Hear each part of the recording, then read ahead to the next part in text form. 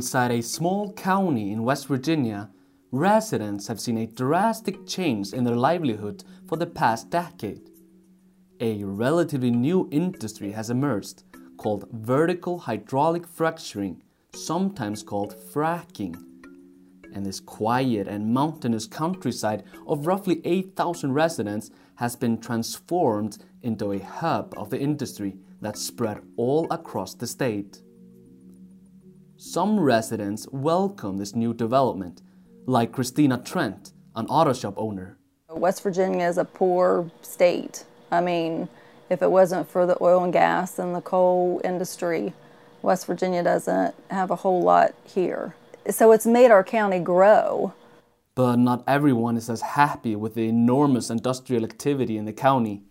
I would say anybody around here with young children should get out of here as fast as possible. It's that bad in this place now. Enough is enough.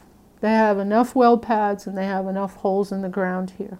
That's Mariana Barham and Lindsay Ervelina, residents and activists fighting against the practice.